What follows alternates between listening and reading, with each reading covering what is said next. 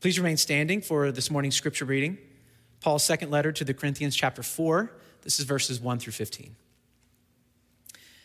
Therefore, having this ministry by the mercy of God, we do not lose heart. But we have renounced disgraceful and underhanded ways. We refuse to practice cunning or to tamper with God's word.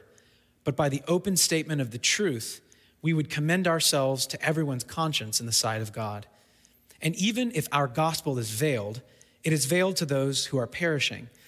In their case, the God of this world has blinded the minds of the unbelievers to keep them from seeing the light of the gospel of the glory of Christ, who is the image of God. For what we proclaim is not ourselves, but Jesus Christ as Lord, with ourselves as your servants for Jesus' sake. For God, who said, "Let light shine out of darkness," has shone in our hearts to give the light of the knowledge of the glory of God in the face of Jesus Christ. But we have this treasure in jars of clay to show that the surpassing power belongs to God and not to us. We are afflicted in every way, but not crushed, perplexed, but not driven to despair, persecuted, but not forsaken, struck down, but not destroyed, always carrying in the body the death of Jesus, so that the life of Jesus may also be manifested in our bodies. For we who live are always being given over to death for Jesus' sake, so that the life of Jesus also may be manifested in our mortal flesh. So death is at work in us, but life in you. Since we have the same spirit of faith, according to what has been written, I believed, and so I spoke. We also believe, and so we also speak, knowing that he who raised the Lord Jesus will raise us also with Jesus and bring us with you into his presence. For it is all for your sake, so that as grace extends to more and more people, it may increase thanksgiving to the glory of God. This is God's word. Thanks be to God. Please be seated.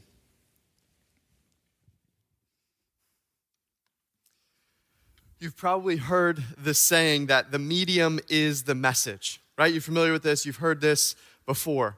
It's kind of a core principle in marketing and communications. And the medium is the message. It actually comes from Marshall McLuhan, who's a Canadian communications theorist. He first proposed it in his book called The Medium is the Massage, which was a typo by the publisher, but he liked it, so he had them keep it. And the reason we think that he liked it is because he really believes media massages our brains to have us behave in certain ways. And so he actually liked it. He really believed that the medium is the message and the massage in that way. And really what he means when he says the medium is the message is that the way that we send and receive information is actually more important than the information itself. And so another way to say this is consider how 280 characters or a 15-second reel actually shapes how we communicate in our Twitter and Instagram world. Consider how the medium actually shapes the message in that sense. And Marshall McLuhan was actually almost prophetic in his predictions of how our day and age would be. He, in many ways, predicted cancel culture 40 years before it would happen. Listen to what he said. There will be one big gossip column that is unforgiving, unforgetful, and from which there is no redemption. Read any Twitter feed that's trending and you'll find cancel somebody or so-and-so, right? He also predicted what's called surveillance capitalism when he said this: electrical information devices for universal tyrannical womb-to-tomb surveillance are causing a very serious dilemma between our claim to privacy and the community's need to know. Lastly, he predicted some of our election controversies. He said, real total war has become an information war. It is being fought by subtle information media under cold conditions and constantly. Listen, Marshall McLuhan was brilliant. He was almost prophetic, and he was right about so much. And the medium is the message is right to an extent. It's not correct when we talk about the good news of Jesus Christ, because the gospel is the exact opposite. In other words, those of us who are witnesses to the life and death and resurrection and reign of Lord Jesus Christ, for us, the message actually shapes the medium. And that's what Paul's talking about in 2 Corinthians chapter 4, and that's what we're going to look at. So I've got 2 points for you. The first one is the message, not the massage, the message, verses 1 through 6. And the second point is the messengers, verses 7 through 15. So let's look at the message, verses 1 through 6 together. What is this message? What is the content of the gospel according to Paul? Well, look with me at verse 5. He says this, which if you don't have the text in front of you, a Bible or the worship guide, go ahead and get it out now because we'll be referring to it. Verse 5 of 2 Corinthians 4, he says, "For what we proclaim is not ourselves, but Jesus Christ as Lord." That's Paul's message in a nutshell. Not too different from Jesus' message when he said, "Repent, for the kingdom of God is at hand." I'm the king, by the way. That's what he meant by that. That's why it's at hand, because the king is here. Jesus is Lord. That's our 3-word worldview. It's so simple and yet all-encompassing in that way. Elsewhere in Romans 10, 9, and 10, what we used to call in campus ministries days, Paul's TNT. You get it, 10, 9, and 10? This is what he says. If you confess with your mouth that Jesus is Lord and believe in your heart that God raised him from the dead, you will be saved. For with the heart one believes and is justified, and with the mouth one confesses and is saved. These 3 words, Jesus is Lord, are dynamite. They reshape everything. So Jesus is Lord, really what that means is that Jesus has absolute claim over all of creation and over all of culture. And yet, we don't see that in reality in many ways. In fact, not only is Jesus Lord by virtue of his resurrection, he's really Lord twice over, you could say. He's Lord first because we know from Scripture that Jesus is the creator of all things. He has authorial rights. If you make something, if you're the maker, if you're the creator, you have rights over the thing that you've made. And so in that way, Jesus is Lord. The whole creation, the whole world belongs to him as creator. But second, he's Lord a second time because he has purchaser's rights. He purchased with his own blood all of his people and even all of creation. In the very next chapter of 2 Corinthians, Paul will say this, that in Christ, God was reconciling the world to himself. Jesus is Lord twice over. Our message, our gospel, is that Jesus is already Lord. Not merely that you should make him Lord over your life, although that's good and important, but more so, Jesus is Lord over your life already, now live accordingly. That's the good news, according to Paul. So how is this good news? How is this gospel, as we say? Well, it's important to show a little bit about our culture to see why this strikes at our sensibilities in certain ways. You see, in our secular age, there's a narrative that's come to be called the age of authenticity, which what that means is rather than appealing to some authority outside of ourselves, as millennia before people have done, our age is defined by appealing to what feels authentic within ourselves. This is a question of authority. And for the record, when we talk about Jesus being Lord, that's a question about who is authoritative, who has the authority. And so if you just look out at our culture today, and by the way, within the church, whenever I talk about our culture, I hope you always hear me say, this is the water we swim in, this is the air we breathe. So I don't think you're immune to this. It's not them out there, it's us in here. You look at our culture today and you see divisiveness. Why? There's no shared authority. Like think about even decades ago, you could appeal to a reputable news anchor that everybody believed was trying to actually get at the truth. We don't even have that anymore. And so what happens is with no shared authority, we just kind of sequester ourselves off into our camps and then we lob grenades at each other. That's where we find ourselves. And so because of this, really what we have as our authority is only accept what rings true to your inner self. That's our authority. That's how we determine what is right and good. Our ethics could be summarized as consumer choice and consent. You got those two things, and that's ethical. Do the consumers want more of it? Okay, great. The almighty dollar wins out. Or did somebody consent? If they consented, if it's consensual, it's all good. That's our ethical system in this day and age. And I say that to say, in here, you're formed by this. Pay attention. And so really what this means is that tolerance or mutual respect for one another requires that we shouldn't criticize each other's values, especially not on sexual matters. This is a recipe not for unity, but for divisiveness and chaos. And that's where we find ourselves. Even science can't be appealed to as authoritative anymore because it's embedded with all of these political ideologies, or so they say. And so we find ourselves with no authorities, no one to appeal to, except for our own innermost self. And so here's the extent, here's the summary. I'm going to give it to you in 3 points of our culture's worldview. And again, this is influencing you and me. 1, if I can't get what I want, I can't be happy. 2, nobody or nothing should be able to stand in the way of me getting what I want. 3, if anyone does, it is a form of oppression. This is where we find ourselves. So, when we say, actually, sorry to say it, but your desires, your emotions, your sexual inclinations are not Lord, but Jesus is, at best it's laughable. At worst, it's oppressive. And so how, again, I ask, is this good news? Well, it's because these 3 words, simple as they are, but as profound and all-encompassing as they are, Jesus is Lord. This is what we as the Jesus movement, this body of people called the church, are called to give our radical adherence to. So now listen to this, contrasting, there's a prayer I'm about to read to you that's just a contrast. Hear it as a foil to our cultural kind of ethos that I just described. Listen to this prayer called the Covenant Prayer. It'd be a great prayer for you to take as your morning prayer in your 3 times daily prayer as a way to relinquish your life. Listen to this prayer.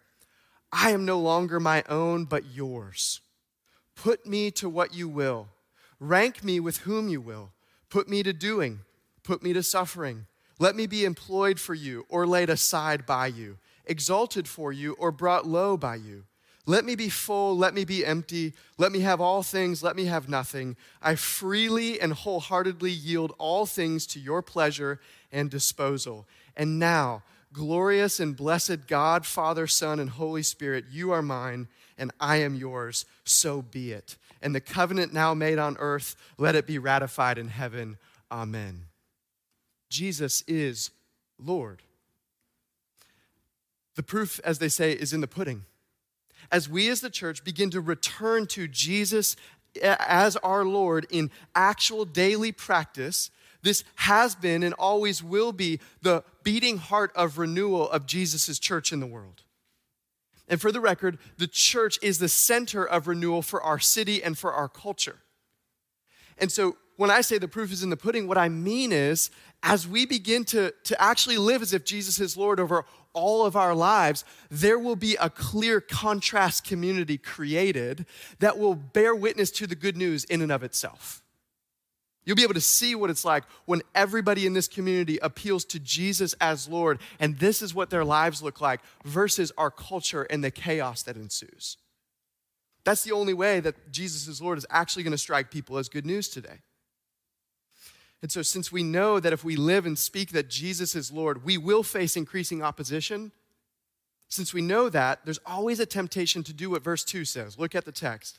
Verse 2 says the temptation is to practice cunning or to tamper with the message. Why wouldn't we? And the word cunning that Paul uses here, he uses later in 2 Corinthians chapter 11, verse 3, when he says this, the serpent deceived Eve by his cunning.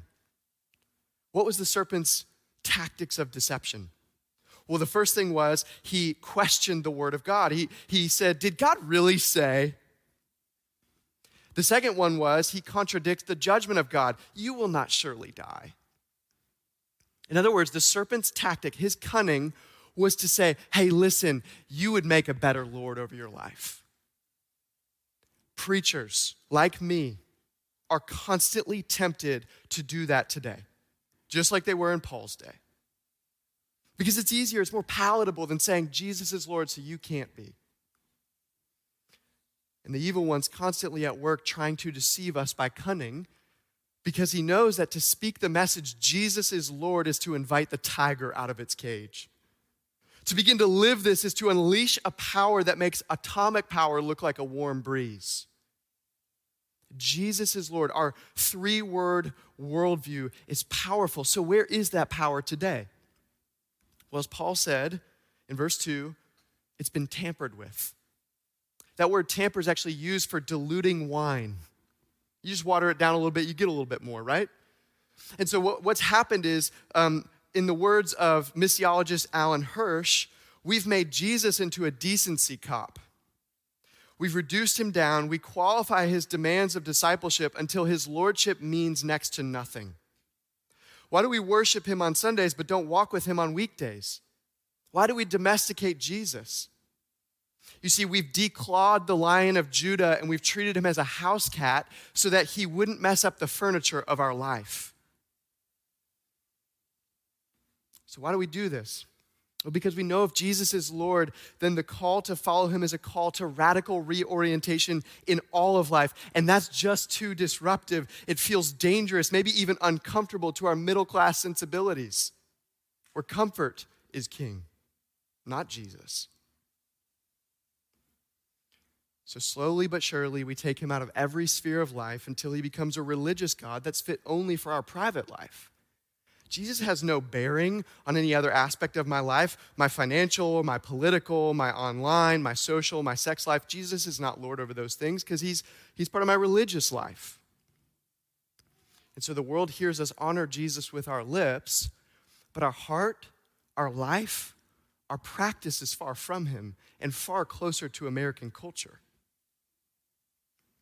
But if Jesus is Lord, then you are not your own. Listen, he's patient. He will not coerce, but he will woo that remnant rebel in all of our hearts that resists his takeover. We fear, the reason why we don't see Jesus as Lord as good news is because we fear that he will undo us. And he will. It's exactly what he came to do. But that's how he remakes us new. You see, if Jesus is Lord, then it means that we don't have to be. And so now the pressure's off. Let me give you an example of how this actually is good news. If Jesus is Lord, then it means that there's someone who has the might and the right to speak into and against that ruthless tribunal that lives in your own heart. Jesus has the might and the right to speak grace and mercy in that place where you are constantly criticizing yourself, where you're frequently telling yourself stories of your own failure. You know, that part of you internally that drives us either to do better or to just give up. If you think I'm psychologizing this, look at 1 John 3, verse 20. It says, whenever our hearts condemn us, John knew this was a thing for us. Our hearts condemn us. What does he go on to say? God is greater than our heart, and he knows everything.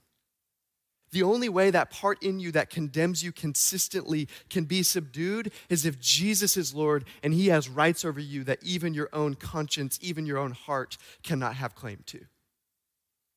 You see, Jesus is Lord is good news because unlike you and me, he is uncompromisingly good, shockingly beautiful, and unfailingly true. And so he makes a much better Lord than you. He offers you his life in exchange for yours because all of us need all of Jesus for all of life. And then we don't invite him into our hearts. It's not what we do because he's Lord. We trust him. We give our unwavering allegiance to him in all of life. And then and only then can we use the words of verse 13 where Paul says, we believe and so we speak. We have given our confidence to Jesus, and now we have the ability to bear witness to Jesus in all of life. That's how this works. Only if Jesus is visibly Lord over our lives, only then will the church regain any legitimacy in our world. Yet, as we look out, so many still resist the gospel. So many people reject Jesus as Lord. And for those of us who really do know Jesus, who see him in his awe-inducing beauty, we wonder why people are so resistant. Well, look with me at verse 4. Paul's going to explain that to us. Verse 4 says this, "In their case, the God of this world has blinded the minds of the unbelievers to keep them from seeing the light of the gospel of the glory of Christ, who is the image of God." Notice that Jesus is so beautiful that the tactic the evil one has to take is to blind people, because he knows if they could only see him, it would be over. So he has to blind them. So I don't feel this burden to convince you that Jesus as Lord is actually great for you. I just have to hope the Spirit opens up your eyes of your heart to see him that way. But those of us who know that this is the case, we realize that we've labored, we've agonized to see people see Jesus as beautiful, and they just don't. So where's our hope? Look at verse 6. "For God who said, 'Let light shine out of darkness,' has shown in our hearts to give the light of the knowledge of the glory of God in the face of Jesus Christ." The keen Bible reader will notice that there's echoes in this passage. You notice the quotation marks, right, around where it says, "Let light shine out of darkness." What's Paul talking about? Well, he's got the first page of the Bible on his mind. Paul's hearkening back to Genesis 1 because Paul knows that we are, in and of ourselves, so blind, so dead, so enslaved that only the creative, in-breaking power of God can open our eyes, enliven us, and set us free to see Jesus, the crucified Lord of glory, in all his splendor. That's the state we're in, if not for God showing up and speaking, "Let light shine out of darkness." Listen, what this means is that we ought to be humbled. We, those of us who belong to Jesus, who have sworn our allegiance to him, have bowed the knee of the heart to him as Lord, we get to be humbled. Why? Because listen, if Jesus today, if you really believe Jesus is worthy of your life, it's because the work of God has happened that's on the order of magnitude of creation itself. That's the only reason that you actually believe in Jesus today, if you do. This is exactly what we see in the next chapter. Paul goes on in 2 Corinthians chapter 5 to say, if anyone is in Christ, he is a new creation. It takes creative power, breaking in life out of death, light into darkness, in order to bring us to the place where we would come to Jesus and take him as Lord, and that be good news to our hearts. When God wills, the blinding power of Satan cannot obscure the blazing light of Jesus' radiant face. Let me tell you a story about this. I had a friend named Christian, and he was introduced to me by a couple other people in our congregation because evangelism is a team sport. And they had met him, introduced him to me. We began building a relationship, and we began reading through 1 John together. You'd be surprised how many people really are willing to just, like, if you're pleasant enough and sincere, sit down and just read the Bible with you and ask questions. You can talk, have a dialogue about it. So that's what we did. And over the course of that time, he, now looking back, would have said that he really was just trying to find a Jesus that suited what he wanted him to be. So because he was kind of involved in the New Agey thing, Jesus was kind of like this yogi. He was a cosmic Christ, as a recent author has put him. All paths kind of lead to the same God, like that kind of thing. But the way he put it, Christian, said that 8 months into this journey, he realized the real Jesus is the Jesus that died on a cross, the Jesus of the Bible. And this is how it was brought home to him. One night, he was using psychedelics at an ayahuasca ceremony. And as he was tripping, he was looking out, and he began to see demons pervading the room that he was in. And they were crawling on people's shoulders and whispering things into their ears. And he never had seen this before, but he thinks now in hindsight, it's probably because we were reading the Bible together. And he began he literally left, ran away, and began crying out to Jesus. And he said this bright, warm light just flooded where he was. And he felt this presence that made it so that he realized, okay, I'm okay and I'm secure. And that was the moment when he realized, I'm done with all of this. Jesus really is Lord, and that was good news to him. And this powerful story actually culminates in now Christian has this incredible ministry of bearing witness to Jesus to the New Age community. And so listen, God speaks light into all of our darkness. That's the only way that it works. And it's not until we behold the beauty and the brilliance of the face of Jesus Christ that our hearts are actually won over to him like Christians was. And in wonder and joy, we say, Jesus, you are Lord. And so this message shapes the medium. If you haven't put it together by now, we are the medium. We are the church. We are those who have been called to bear witness to this good news in all of life. By what we say, by how we live, by who we are. And so the message shapes the messenger and their manner. Let's look at point 2 and see verses 7 through 15. Look at verse 7 with me. But we have this treasure in jars of clay to show that the surpassing power belongs to God and not to us. Notice the plural pronouns. We are afflicted in every way, but not crushed, perplexed, but not driven to despair, persecuted, but not forsaken, struck down, but not destroyed, always carrying in the body the death of Jesus so that the life of Jesus may also be made manifest in our bodies. For we who live are always being given over to death for Jesus' sake, so that the life of Jesus may also be made manifest in our mortal flesh. So death is at work in us, but life in you. I read that and I have this feeling that Paul never used the phrase, don't shoot the messenger. Right? Because Paul really believed that the messenger was implicated in the message. A summary of these verses could be, the messenger is molded and models his message. That's really what Paul's saying here. And so right now, most of us, I don't think, are persecuted like Paul's describing here. Some of you are like, I don't know, man, I feel pretty perplexed these days. We all do. But we still, even though we're not where he is, we still practice daily death and resurrection in our ordinary lives, because this message is a message of a dying and rising Lord. So then its messengers are those who exhibit dying and rising in their daily lives. What does that actually look like? Well, it looks like small acts of self-denial. Small acts of self-denial. Maybe the most countercultural thing we could ever do. Because in our fast-paced, soundbite, swipe right culture, patient, attentive listening with genuine curiosity about others' lives is really powerful. And it costs us a little bit, right? Suspending yourself long enough to give sustained attention to another is an act of self-denial. Like, I really believe listening is the first act of love. The great apologist of the 20th century, Francis Schaeffer, was once asked, hey, if you were given an hour with a not yet believer in Jesus, how would you spend that time?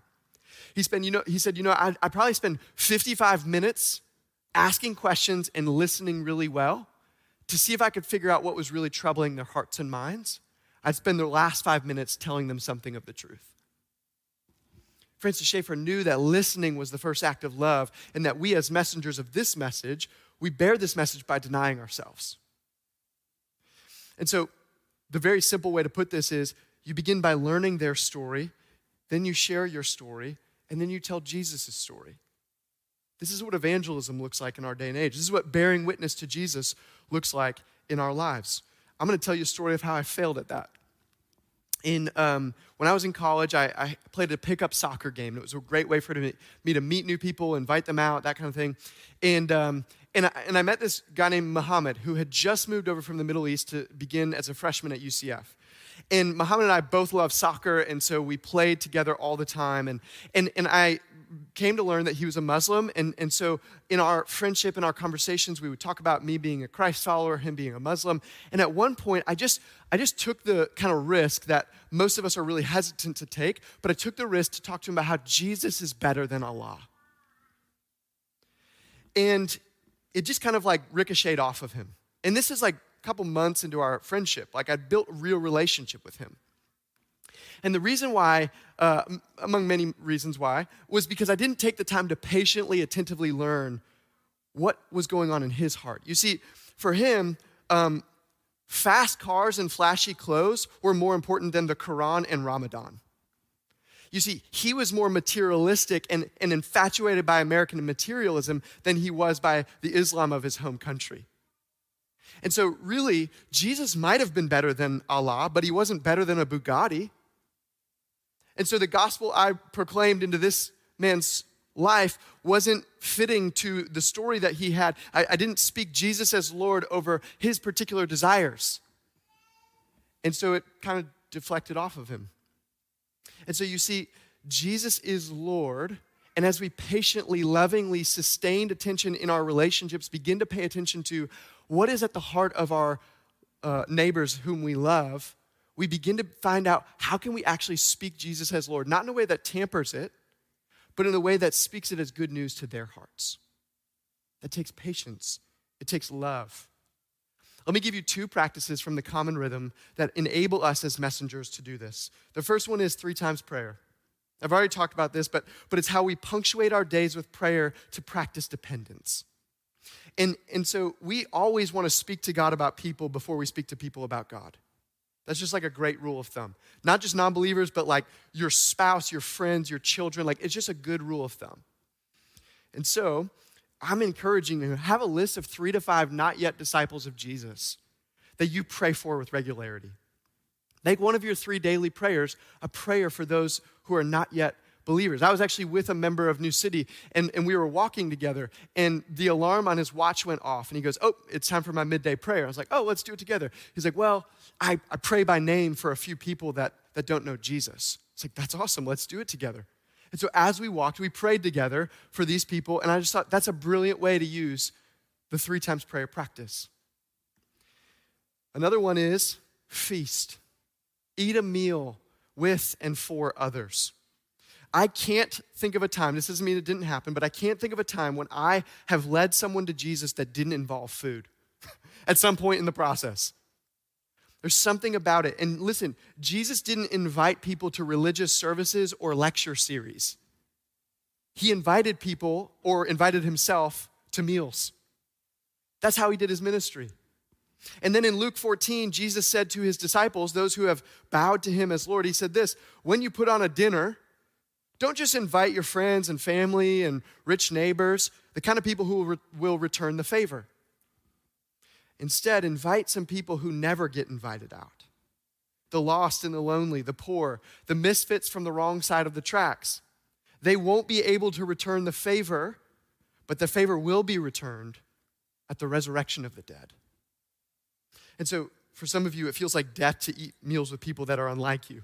For some of you, it feels like death to eat people with meals, or don't eat people with meals. Eat meals with people, period. And you're just like, I just don't like my space invaded. And I would just say, hey, listen, Jesus is Lord. Let him be Lord over this area of your life. 1 meal a week, let him be Lord over your table. And in doing that, these little daily deaths, verse 14 says that we are showing that we know that he who raised the Lord Jesus will raise us also with Jesus and bring us with you into his presence. The message matters. Jesus is Lord. The messengers, the medium matters. People who display that all of us need all of Jesus for all of life. Let me close by telling you a quick story about that. In 2009, I led this evangelism group where we would read a chapter of Acts, we'd pray together, and then we'd go to UCF 2 by 2, and we would walk around campus and use these wonderfully sketchy surveys where we would ask somebody, hey, would you be interested in taking a spiritual survey and talking about beliefs? It was totally just an inroad to talk about Jesus.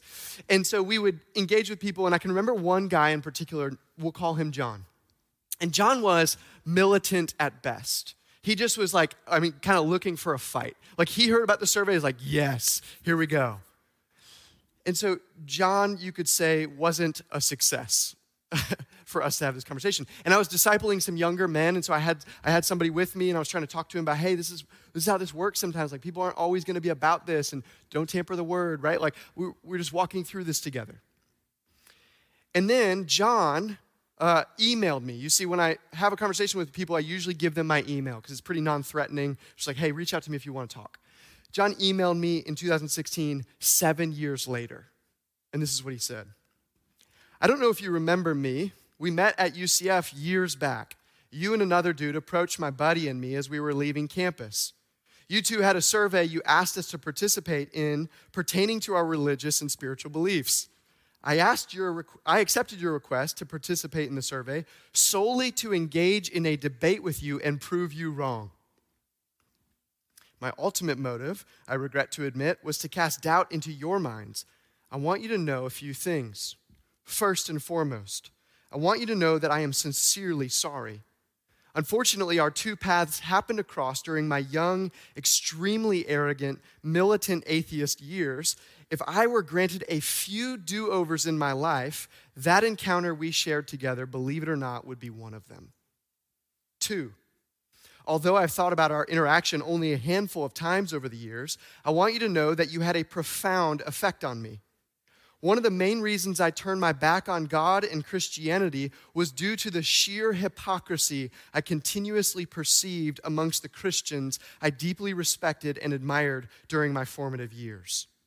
I witnessed so much incongruence between what they said they believed and how they actually lived their lives and treated others.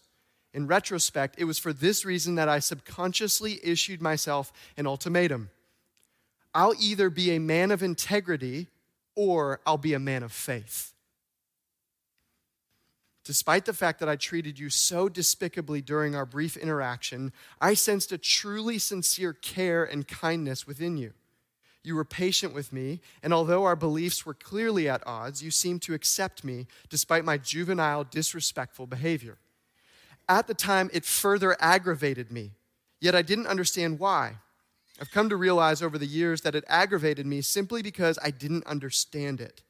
You were authentic. You were genuine in character and in faith. It was something I perhaps had only witnessed a couple times in my life, and though I didn't realize it at the time, it gave me hope. You gave me hope, that is. Third and lastly, I'd simply like for you to know that several months ago, I came to accept the Lord into my life. It's been an intriguing journey getting to where I was to where I am now. So as not to take up too much of your time, I'll spare you the details. Don't spare me the details. However, suffice it to say, the changes he has made, not only within my life, but within me personally, have been profound. Though we quite literally do not know each other, it is my sincerest hope that you are well. I do not know if I affected you in any way that particular evening, but I want you to know that through God's awesome power, you certainly had an effect on me, and for that I am eternally grateful. Seriously, thank you. Keep on keeping on. God bless. Because Jesus is Lord, we get to humbly serve our neighbors for his sake, so that he can take our jar of clay efforts, weak as they are, and show that the surpassing power belongs to God and not to us. Let's pray. Father, in your abundant kindness, you have said, let light shine out of the darkness in all of our hearts, those of us who belong to your Son, Jesus, this morning. I pray that as we go out of this place and bear witness to Jesus as Lord in all of life, that you would begin through us to call and draw more and more and more people to yourself. Holy Spirit, that's your work. You are the surpassing power of God. Work in us and through us for your pleasure. It's in Jesus' name. Amen.